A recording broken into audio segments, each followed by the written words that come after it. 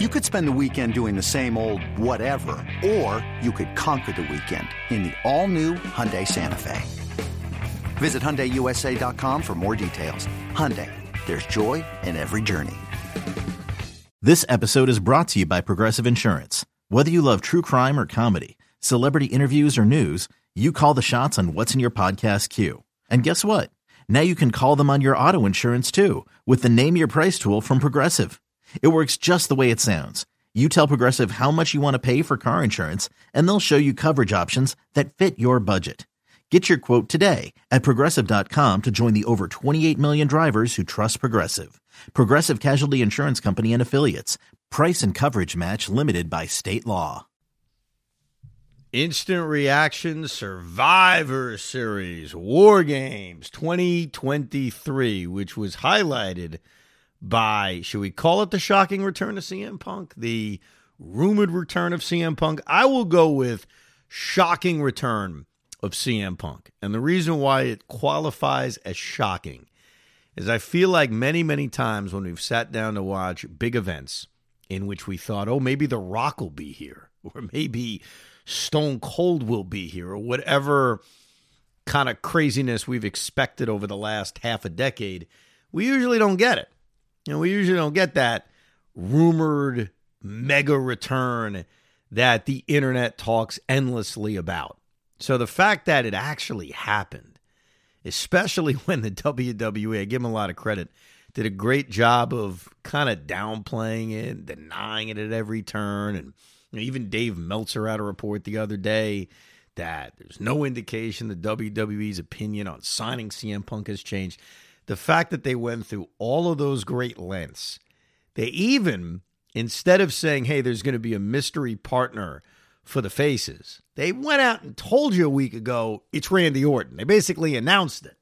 And even with him not showing up until the final kind of minutes of that match, they were telling you it's not CM Punk. They're basically screaming at you. It's not CM Punk. And then, of course, the show ends after they put the copyright up with CM Punk's music going off. I must admit, though, there was something a little disappointing about music goes off, the biggest pop you'll ever see, crowd goes crazy, he does his it's clobbering time, he hugs a few people, they show nobody in the ring reacting to it, and then that's it. We never get him to go to the ring. So I guess I wonder, and I haven't looked on the internet to find out, like, what the hell did he do? Did he grab a mic and do something, or was he just walking around the entranceway for 5 minutes as the pay-per-view went off the air? What is exciting, though, despite there being nothing other than him coming out for a few minutes, is that he's back. I mean, the WWE's not bringing him back for a one-off, for an appearance, just to get news headlines. Like, he's going to be back. WWE's making business with CM Punk, and I don't want to complain because it is exciting. It is something fresh, even though the WWE's put a good product out for the last couple of years. But there were so many different ways that I think we envisioned Punk's WWE return to look like. Whether it was confronting Roman Reigns, whether it was being a mystery partner in a match like this, except instead of Randy Orton. Him coming back in this way was not, I don't know, the way you would have booked it at home. But it happened, and now it creates all these awesome possibilities for the next few months, especially going into WrestleMania season, on who Punk can fight. And then it also inevitably asks the question, how will Punk screw this up? Like, how will this end? Will he make it a year? Will he make it a few months? What will it look like? More on that later, but as far as the event was concerned, the Women's War Games match that began the event was just stellar. I mean, it was a tremendous, tremendous match. There were a lot of awesome spots throughout it. You had a crazy ending, you had a great ending, and you had yourself, really an awesome War Games match. Tons of weapons, tons of actions, tons of high spots.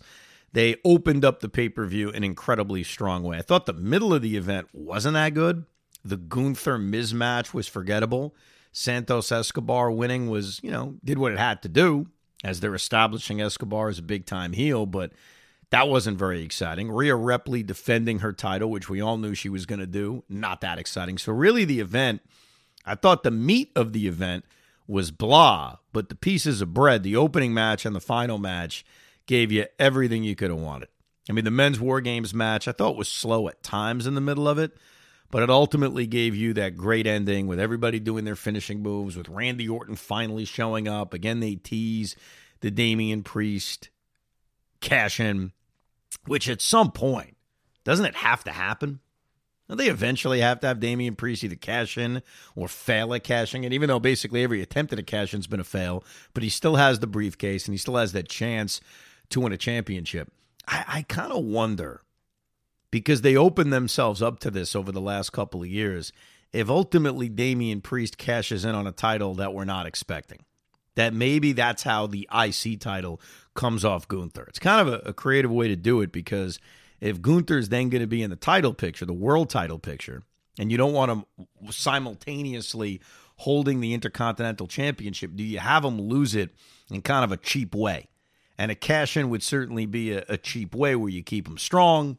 It does end the reign, and it gives him that position to challenge for the world title or for the Universal title if that's the route they go. It's possible, because right now, are they taking the world title off Seth Rollins? Are they doing it with Damian Priest? I kind of lean towards no. Are they doing it with Roman? Obviously not. So maybe it is the way they take the IC belt off Gunther, who has put together an incredible run, though it does feel like the last few months his run has gotten stale because they've slowed down on the opponents and the threats to him. Like, the Miz is not a threat to Gunther. Like, no one sat there watching Survivor Series thinking, this is it. This is when he drops the title.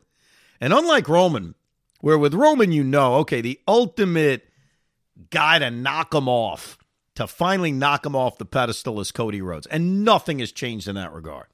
Like, I'm almost convinced they're so gung-ho on that even if they had the chance for The Rock to come back and main event with Roman, they would probably say, nah, we'll do something else with The Rock. We'll put The Rock in a tag match. We'll have The Rock go one-on-one with Austin Theory or something like that. I almost think they'd go away from it just so they could have Cody Rhodes beat Roman, which he probably should do.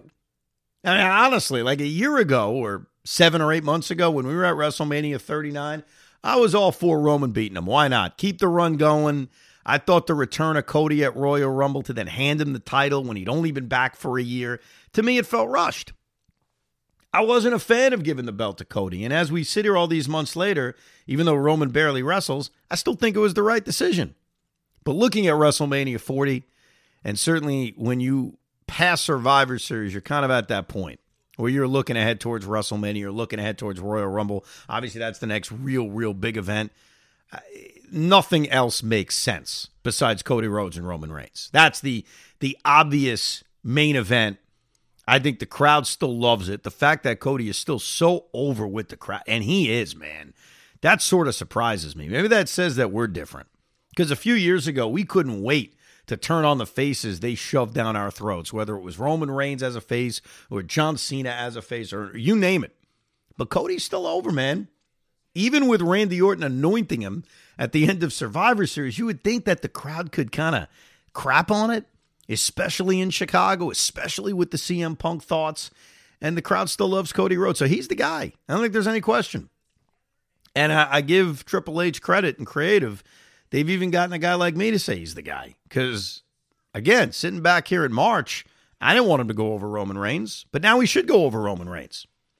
So if Cody's going over Roman and Seth's holding on to the world title, that's why I go back to maybe Damian Priest cashes in on somebody else.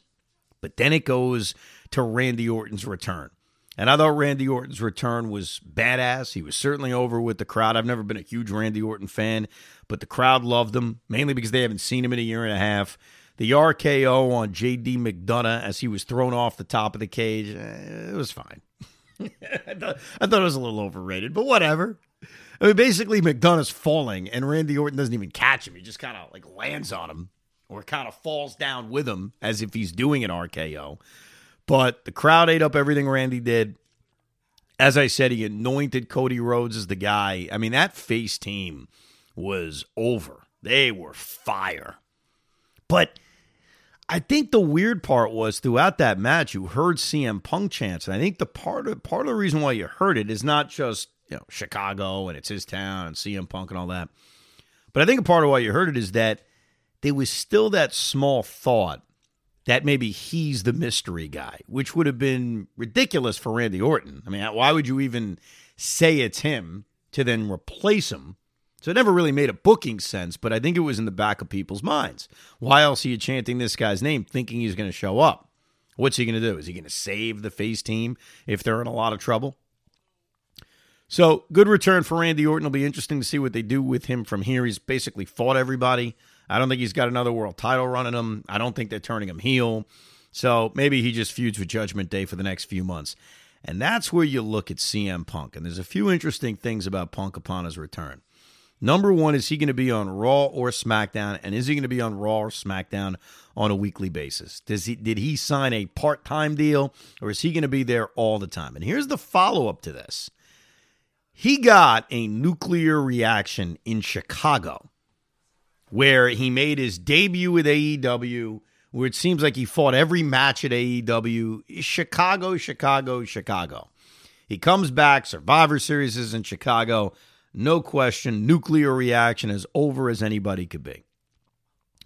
When CM Punk starts touring, assuming he does, is he going to get cheered in all these places?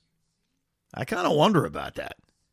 And I think once the newness is off of, oh my God, he's back, this is crazy, it's been 9 years, and once he cuts that initial promo, isn't there a thought of the crowd's going to sort of crap on him?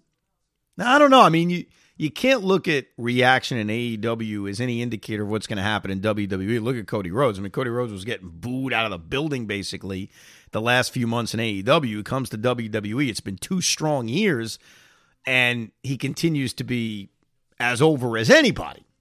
So I'm not even using AEW as an indicator, but I am just curious, is Punk going to be the super face everywhere? And does WWE say, screw it, let's just make him a heel? Why the hell not? We got Seth Rollins as a face.